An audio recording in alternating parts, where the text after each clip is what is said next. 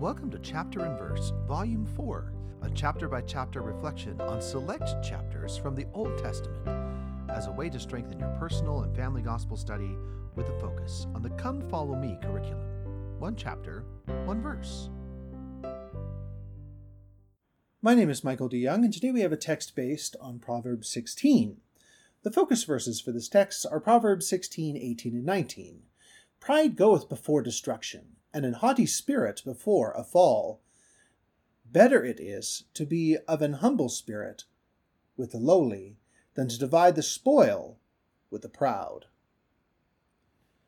And now the text. Pride precedes the fall. The proud man on his tower still thinks himself secure. Surrounded by his power, he cannot long endure. For this one truth reigns over all, that pride precedes an awful fall. The haughty in his palace still thinks himself supreme. Enshrined by foolish malice, his throne is but a dream. For this one truth reigns over all, that pride precedes an awful fall. The foolish keep God distant, and build themselves alone. They stand on sand, not stone.